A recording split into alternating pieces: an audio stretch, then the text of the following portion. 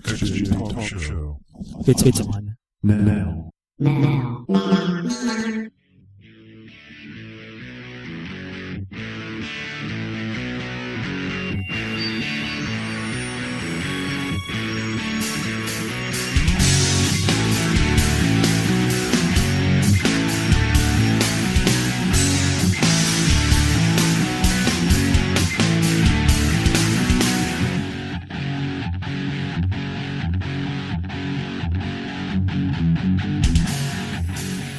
Well, greetings and salutations. This is Tony Motorroy on XJTalk.com, and this is the show about Jeep Cherokees.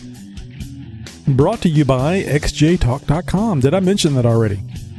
So, I was listening to last week's show, and I noticed I never talked about the power door lock module, the PDM. How does that work? The driver's passenger driver module. No, passenger door module.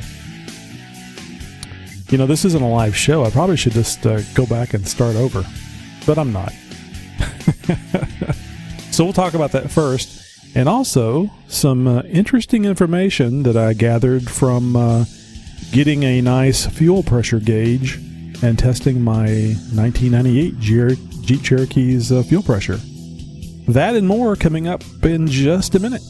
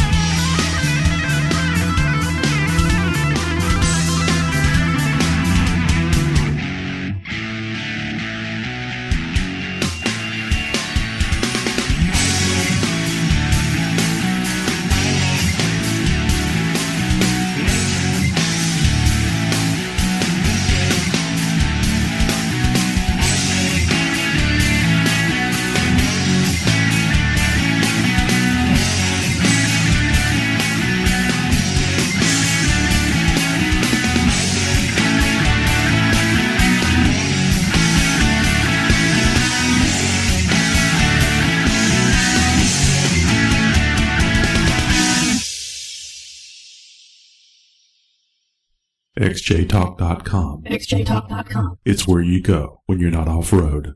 Hello, this is Kurt, aka Weldman from Wisconsin. If you're looking to get some great information or share what you know about your XJ, and you need to see some pictures of other XJs to get some great ideas or how-tos, this is the place. We come from all over the world, so you might even make a few great friends. You won't find a better group of people to chat with, and best of all, we don't judge you for your ride, so stock or super modified, you are always welcome here. So look no further, xjtalk.com, the place you need to be. So sign up, sign in, and have some fun. Hey, sweetness. Did you know that XJTalk.com is on Facebook? Just go to facebook.com/XJTalk and friend us. We're also on Twitter, twitter.com/XJTalk. Okay. So as I was saying, I completely forgot to talk about the passenger door module, the thing that controls the window and the power locks, the window on the passenger side front, and the all of the power locks, including the lock on the hatch. Now there's a switch. I guess it would be a child lockout switch on the driver's door module, but the actual controlling of the, getting power to the actuators in the door locks for the 1998 Jeep Cherokee that I was working on, all that's controlled from the passenger door module. There's actually two relays there, and when I first started looking at it, I just assumed one relay was for opening and the other relay was for closing, sending the lock-unlock signal.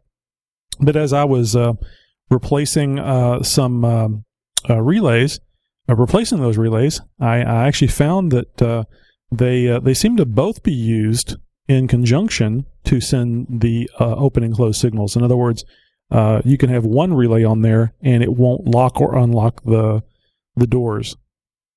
You have to have both relays on there for the signal to get propagated to those automatic locks, those lock actuators. So actually, that's changed since last week when I was doing last week's Wednesday show. Oh, and actually, before we get more into the the passenger door module, let me make this statement. Last week, I mentioned that we probably weren't going to be doing the live show anymore, at least not right now, since we have had a drop-off in attendance. I guess maybe Wednesday nights at 8 p.m. Central might be a bad time, but in talking about it on the website, xjtalk.com, we never could find a good time for everybody. So it was just kind of judged to leave it Wednesday, 8 p.m. And that is... I don't know. Maybe the show is not interesting to the people that have been listening, and they're just not listening anymore. People are still listening to the podcast, so I think it's a matter of convenience and timing, and maybe even remembering when the show's on. So I'm going to go ahead and make the commitment that I'm going to keep doing the show. I enjoy it. It's fun to talk about this stuff, and I'm getting good feedback from the people that are listening. So even if one or two people are listening regularly, I'm going to keep doing it. But for the live show, I'm not going to do that because there's no sense in me making this thing happen at 8 p.m. Central on Wednesdays whenever I could just record it, which was the original idea anyway, is just to record it and make it available for people to download and listen whenever they wanted to. And you also, I've added a play button on the xjtalk.com site. It's in the upper right-hand corner. It's just a play button. If you click that, it will start playing the latest podcast. And it plays it in a pop-up window, which you may have to go into your browser and allow the pop-up window to actually come up. But once that pop-up window comes up and XJ Talk show starts playing, you can continue browsing. You can continue browsing on xjtalk.com, or as far as that goes, you can browse anywhere you like. That little window will stay up. And I have about, 4 or 5 shows queued up inside that little window. So it'll play the most recent one. Then after that, it'll play the next most recent, so on and so forth. So you should have a multi-hour experience there if you actually want to have it. And you can use the controls to skip to a show that you haven't heard before.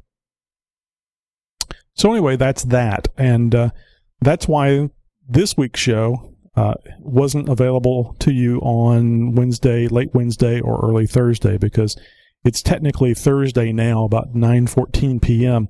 And that's the nice thing about being able just to record the podcast and not have it live, because I can do it whenever I have time to do it.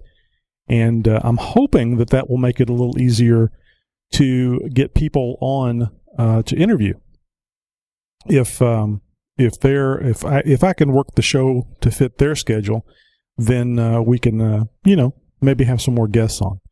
I was hoping that we would get Jensen on and we could talk about his most recent race, but I think he may have gone offline. I'd send him a little message, but we'll see. Maybe he'll pop in. Okay, back to the power. I'm sorry, I keep saying power because it's power locks. The passenger door module. It's called a PDM. There's the DDM and the PDM. And those are the switches and buttons that allow you to raise and lower the windows and lock and unlock the doors. And I think this is it may be a common thing on more than just the 97 plus Jeep Cherokees, but I only have experience now with two types of Cherokees, or actually 2-year model Cherokees, and that's the 98 and the 99. So that's what I'm going to have to talk to. That I'll have to speak about what I have experience in.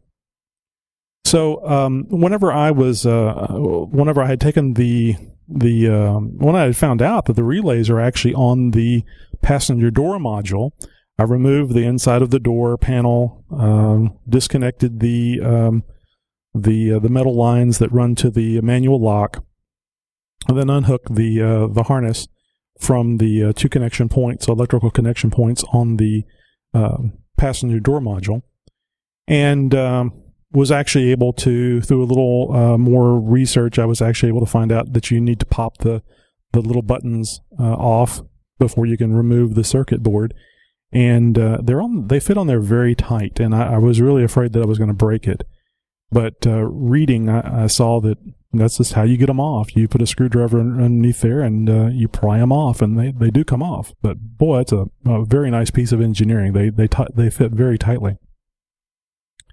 So anyway, once those buttons are off, I'm able to get the circuit board out. Unfortunately, the way the unit is designed, they have the circuit board soldered directly to the pins that make up the two harness connectors on the back of the passenger door module.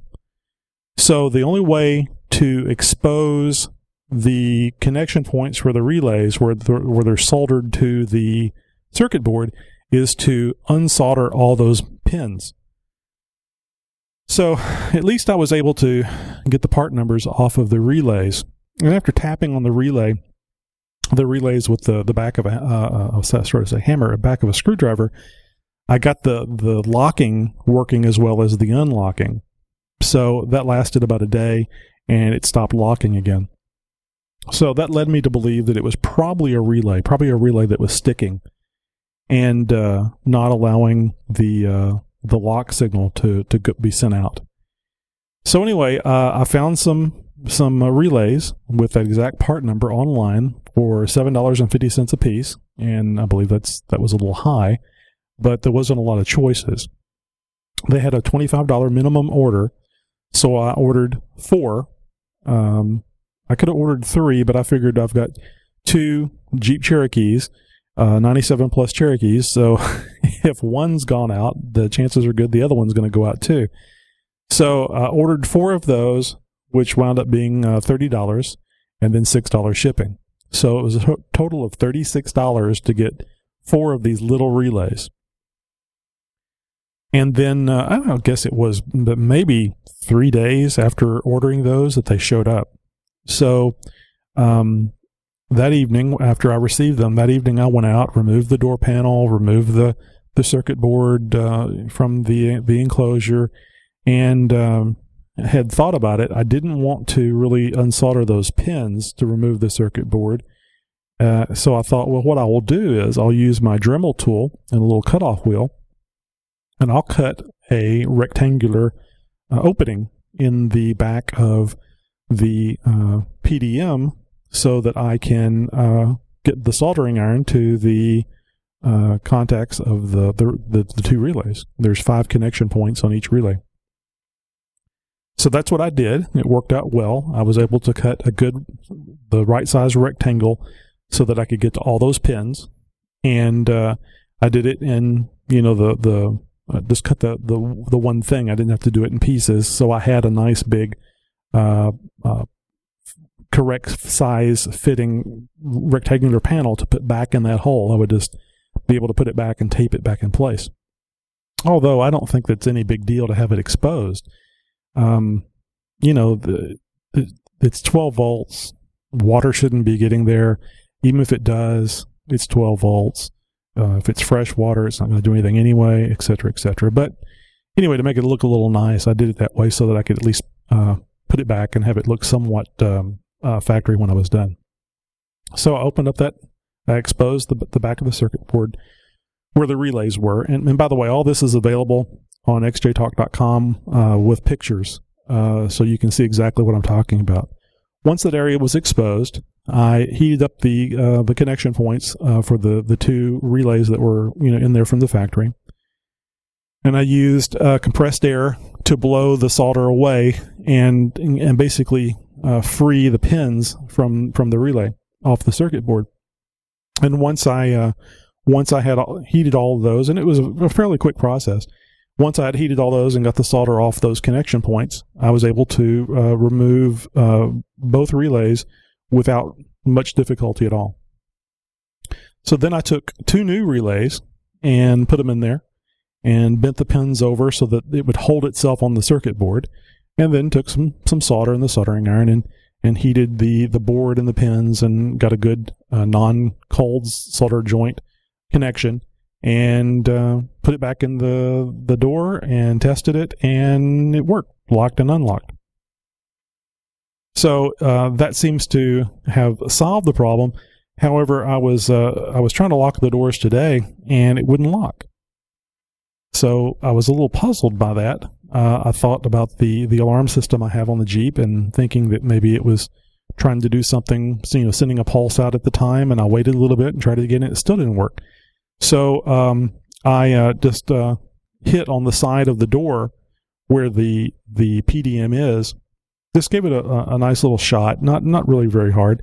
Just kind of gave it a bump and tried it, and it was working. So there may be a bad connection in there that I missed. I don't know how, because I know how to solder things, so I'm not exactly sure where that problem may be.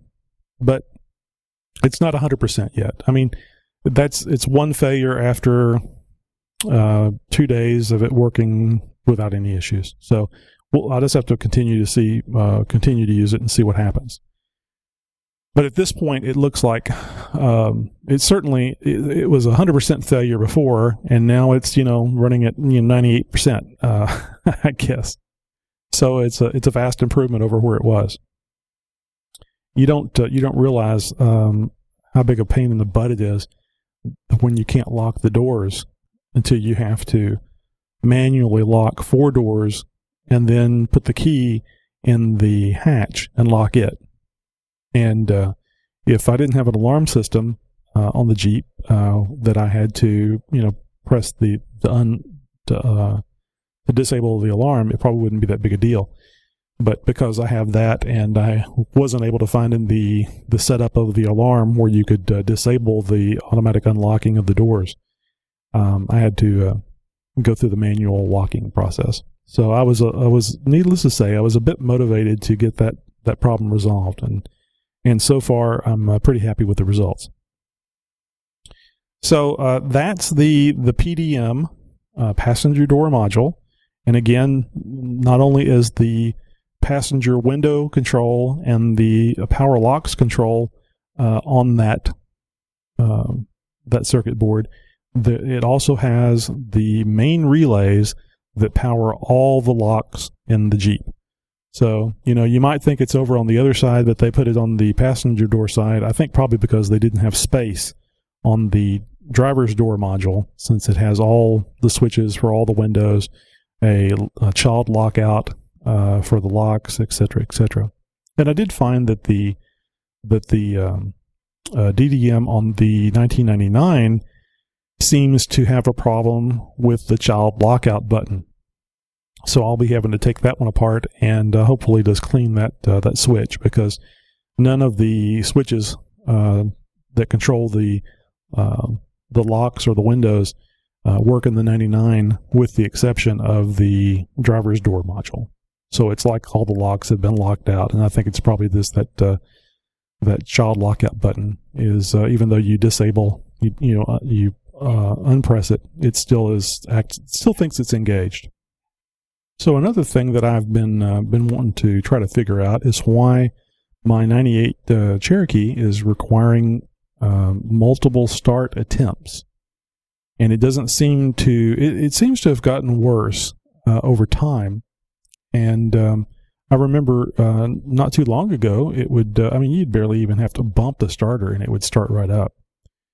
So I had been asked, can you hear the fuel pump running, and have you tried turning the key on to the on position, to the run position, and then off, on, off 3 times, and then trying to start it, which I have. I've read about that, and I did try that. And then several people were telling me, well, you need to get your fuel pressure gauge and put it on there and see what your fuel pressure is. I said, well, I ain't got one. I don't want to spend $30 to buy one, when I could use that $30 to buy a sensor that I need to fix the problem. Well, as life, as I always say, life is a great teacher.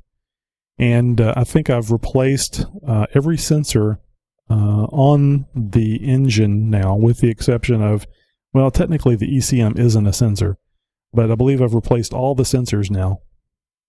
So I finally decided to buy a fuel pressure gauge, which came in today. Got it from Amazon, which came in today, and I promptly went outside, hooked it up, and turned the key to the on position. Went over and looked at the gauge, and it said 0 PSI. Looking a little closer, it wasn't really 0, but it might have been like 5 or less pounds. And I was wondering, did I just misunderstand how this thing works? Because I sure was thinking that it once you turn the key on, the fuel pump comes on and it pressures up to, 45 pounds, 45 PSI. So, I thought, well, that's strange. Maybe there's a problem with the gauge. Let me try starting the engine. So I started it up, and, it's one of those deals where you have to go back and forth between, where you start the engine and where you look at the gauge, because the gauge is only, the hose on it is, 2 feet long, if that, and you can't see it with the hood up. So I started the engine, walked back around, and looked, and it's running like 49.5 PSI. And that was the other reason why I really didn't think there was a fuel pressure problem, is because the Jeep runs and it has plenty of power and get up and go, and it doesn't seem to be starved for fuel. So I said, well, the gauge is working, because 45 PSI is what I was expecting, and I'm getting nearly 50. So, okay, cool. So I went and turned the engine off, came back and looked, and yeah, there was still pressure, but it was just dropping really fast. And pretty soon, within 5 or 10 seconds, it was down below 10 PSI. And then it just kind of sat there like around 8 PSI, I guess. So I thought, well, maybe I misunderstood. How could this thing be running and not have a problem getting fuel if there's, if it's not passing the basic test that I thought it was supposed to be, which is, I thought that the leak down test is supposed to be, it's supposed to be stay 40 PSI or better for minutes, not seconds. I mean, I was sure I wasn't seeing the full PSI of the engine off because it was dropping so fast. I mean, you literally could see the needle moving very quickly.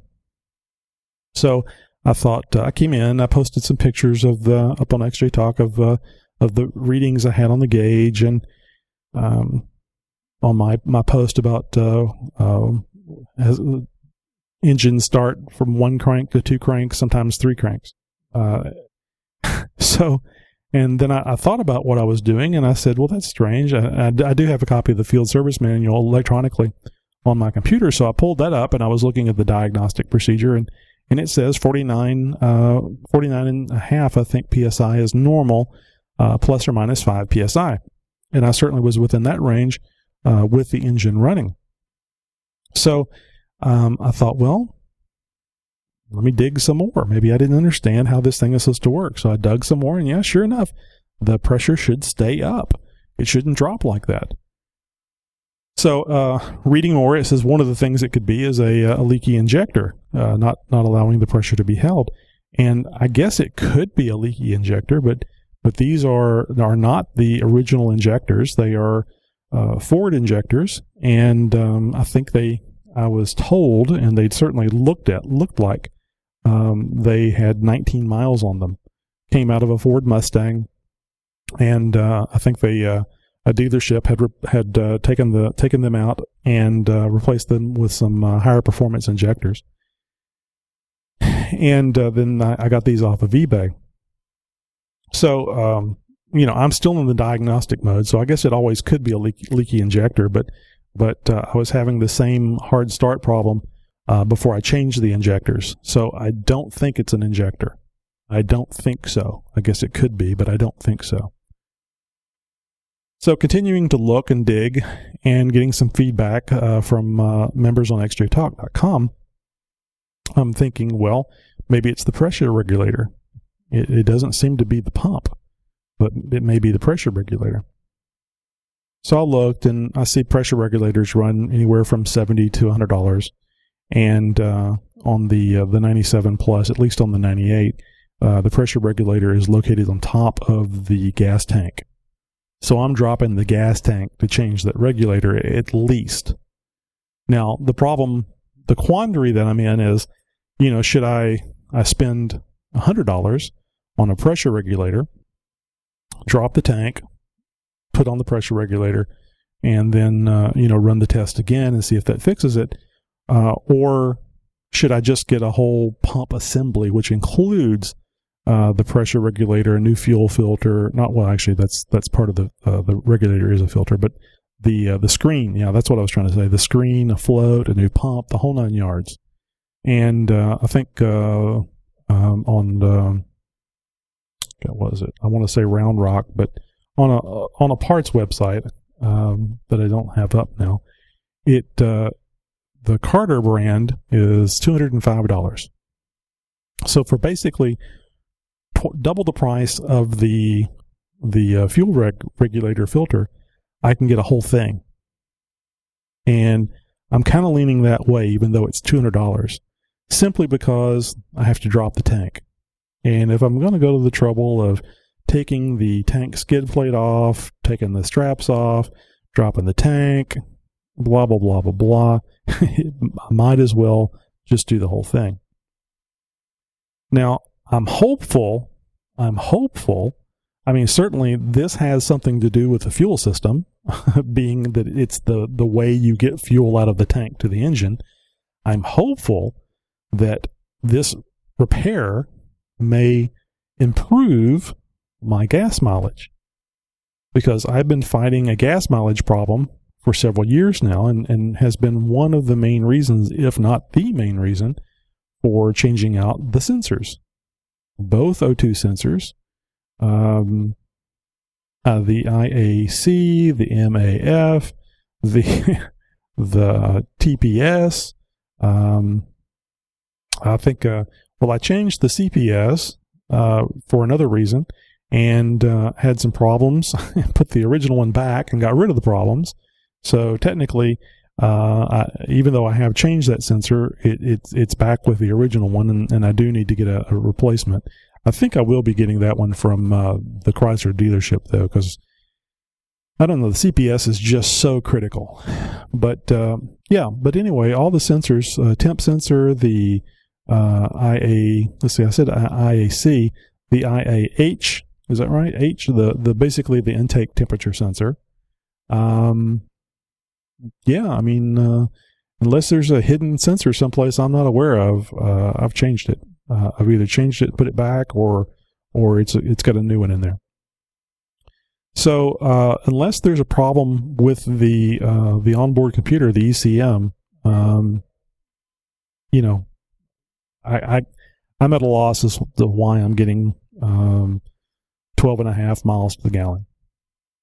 Other than the thing that I thought when I first lifted and put the larger tires on, that's just what happens whenever you play with the big boys. Whenever you do the lift and do the tires and everything else, your gas mileage is gonna suffer.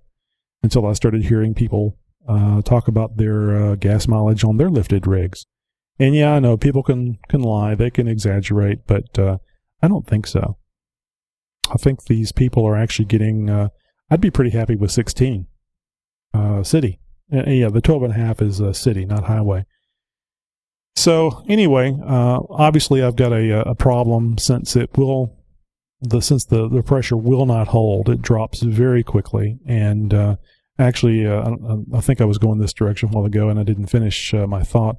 After I had read a bit, I went back out into the garage, hooked up the fuel pressure gauge again, and did the 3 ignition key on off thing to see why doing that wasn't getting the pressure up. So running back and forth again from the inside of the vehicle around to the front where I could see the gauge, I could see that, the fuel pressure was going up, and it was up past 40 PSI and dropping quickly by the time I got around to see the gauge.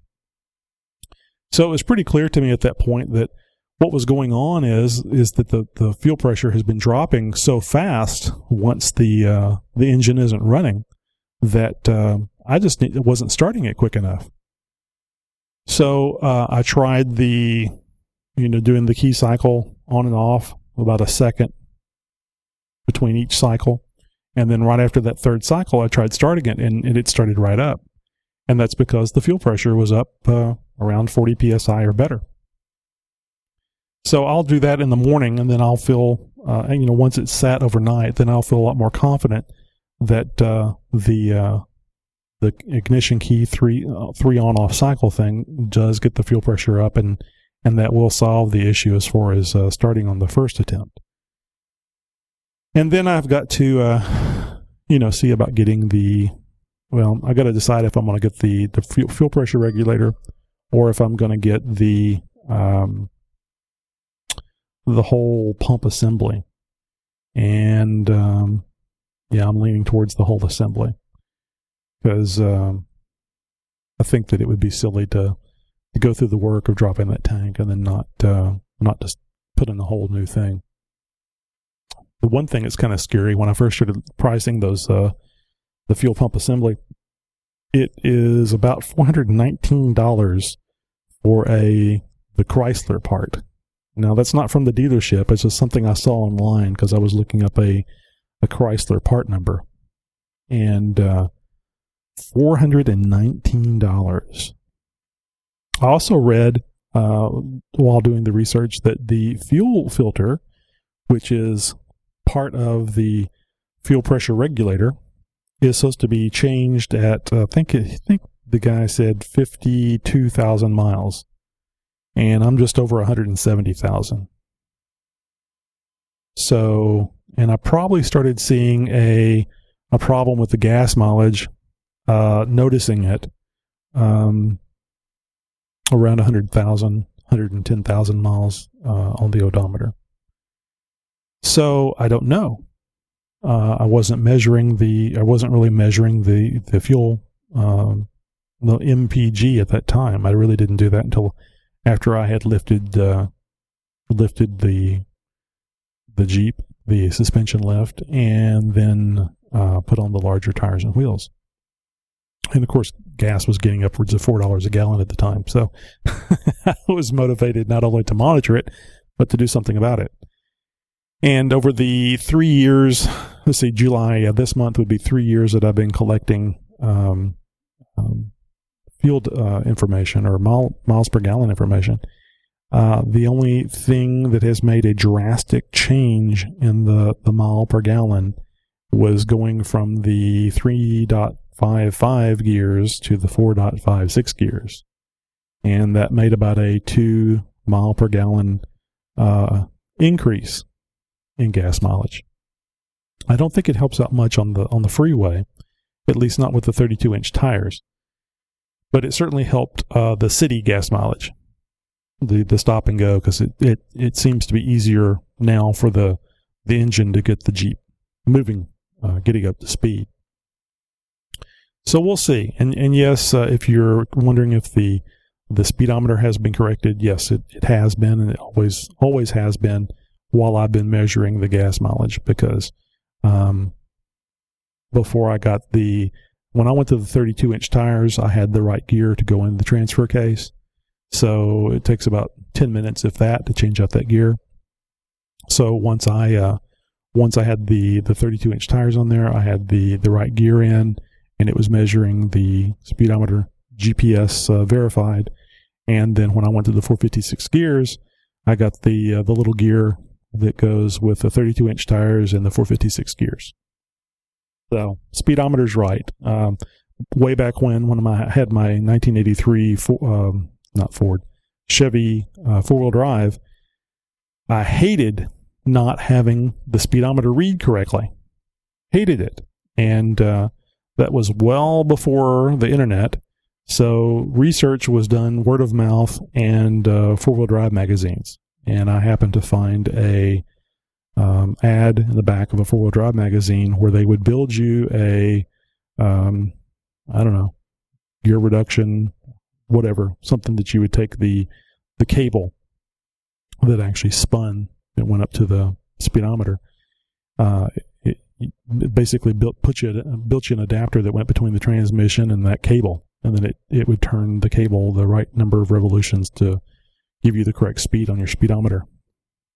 I think I spent $30 on that thing, but it was very nice being able to tell the correct speed. And boy, it's just so much easier with the Jeep than it was with that thing. And I've read the Jeep may do it too. I don't know, but some are simply corrected by going into the OBD2 port and setting it. I don't know. I've never seen a way to do that on the Jeep, but then again, I haven't experienced it all. So anyway, I'm hopeful, but I've been disappointed many times before.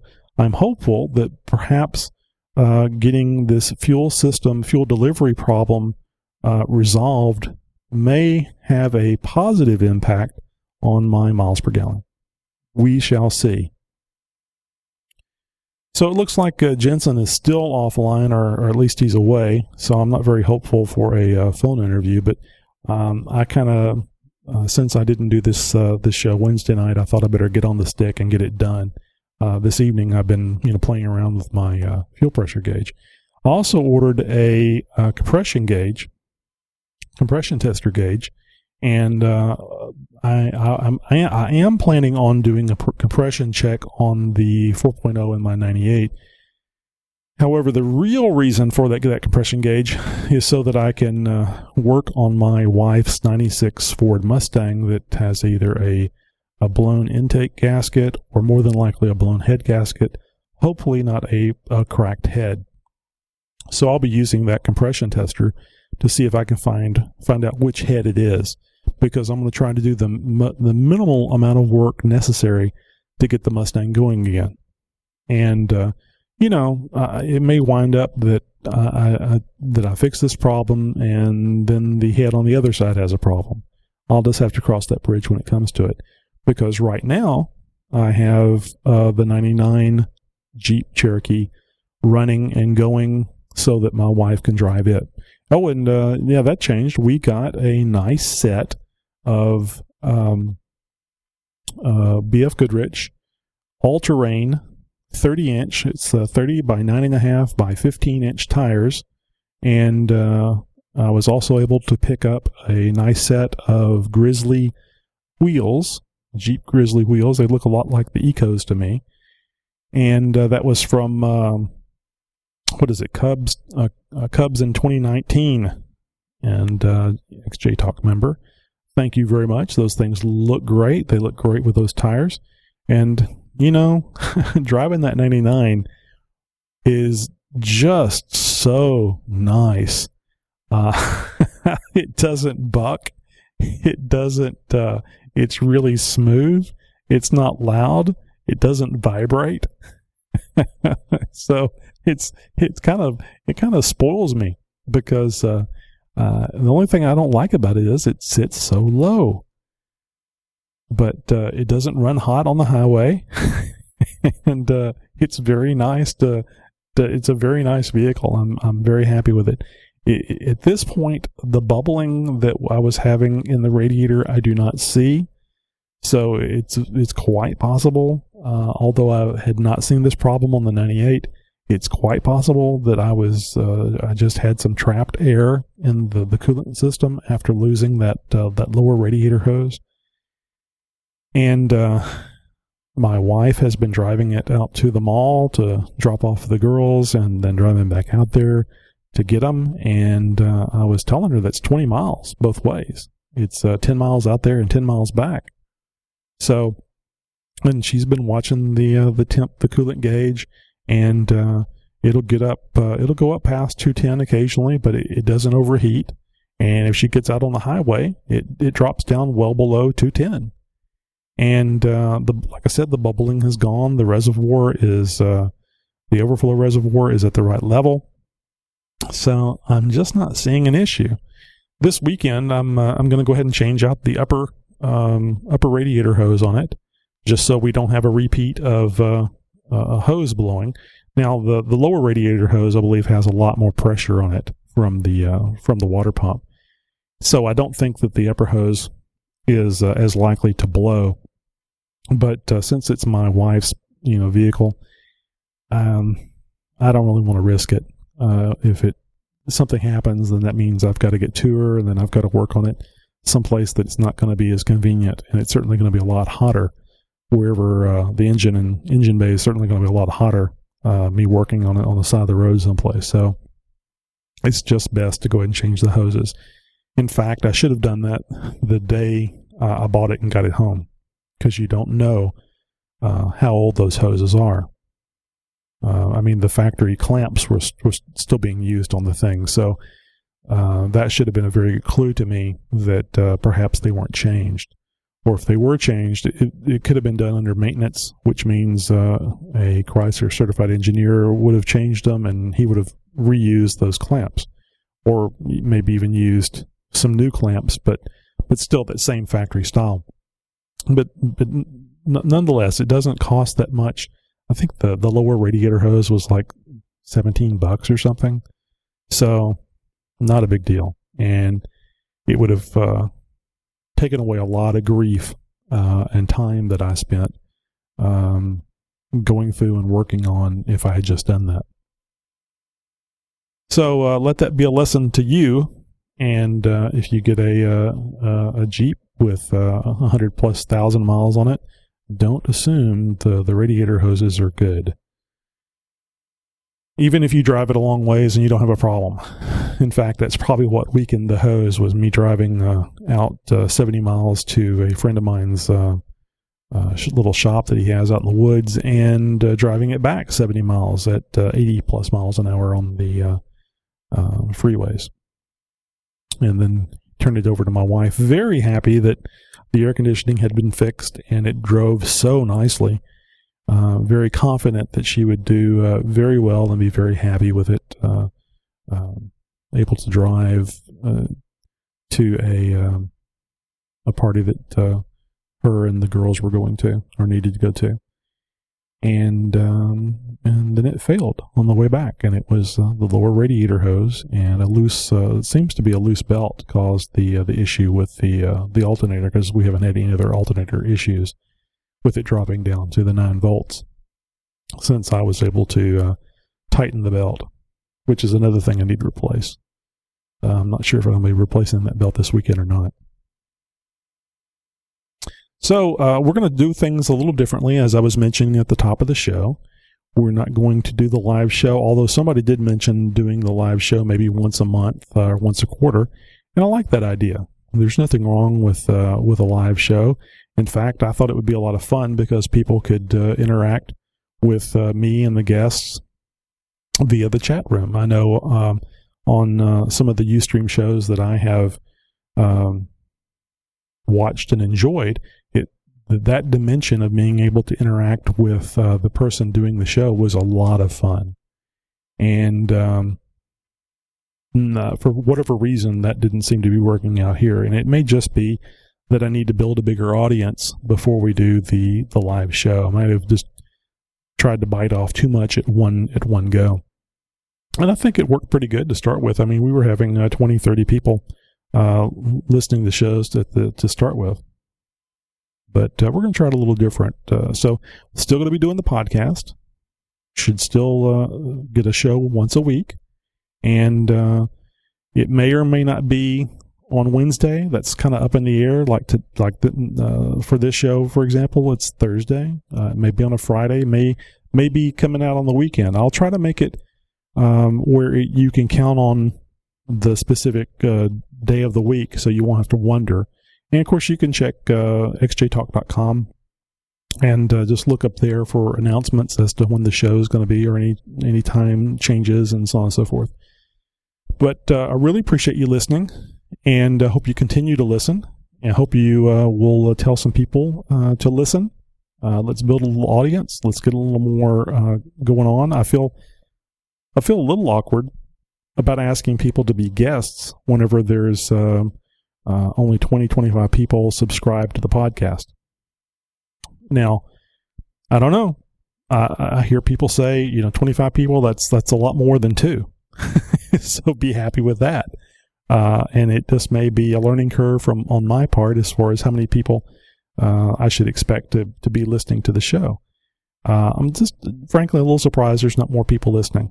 Not that I'm all that entertaining, but there's not any competition, podcast about a Jeep Cherokee.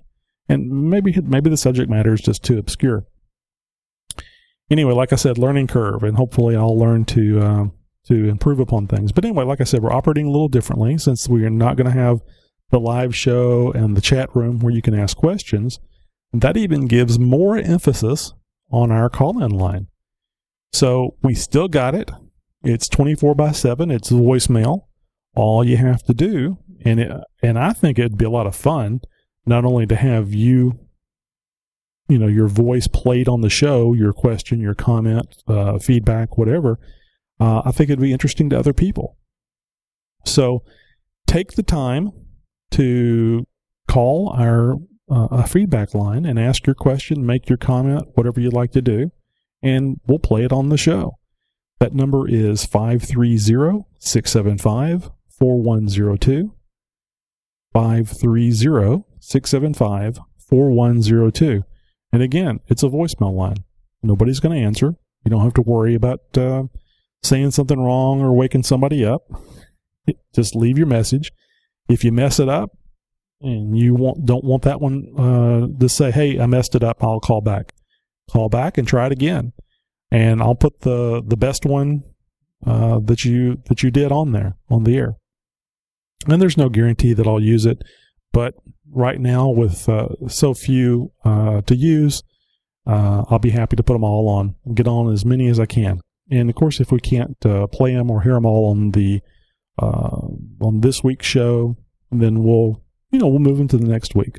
Hopefully, we can build an audience and we can all have fun with this and learn. And I'm hoping that my experiences with my Jeep Cherokees are helping you already. I know that I've heard feedback from several people on the xjtalk.com site that we've saved them a bunch of money. And I really, really like hearing that, because that was one of my goals, to make a very useful website where people could get on and share information and help each other out. And boy, saving money, that makes a huge difference, especially in today's economy. So please call the voicemail feedback line. And don't forget, we're on Facebook and Twitter. You heard the announcement earlier. And don't forget to visit xjtalk.com. If you're not a member, get on there and register. It's free. What's better than that? Free information and saves you money. If you're a Jeep vendor, or you want to be, and you've looked at some of the prices, advertising prices on the other sites, you can be a vendor and advertise on xjtalk.com for as little as $5 a month. That's $5 a month. And that's a price that anybody can afford. And we did that on purpose, because we don't want to keep the little guy who has the next great the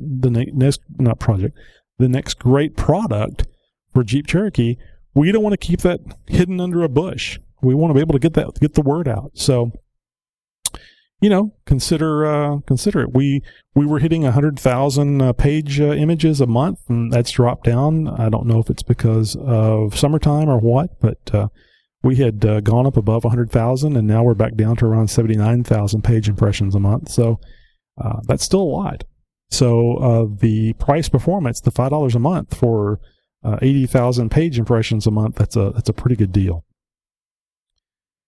So again, thank you for listening. Hope you're enjoying the podcast. Sorry that we're not having the live show, but I think it'll be back with your help and continued support, and with your calls to the feedback line.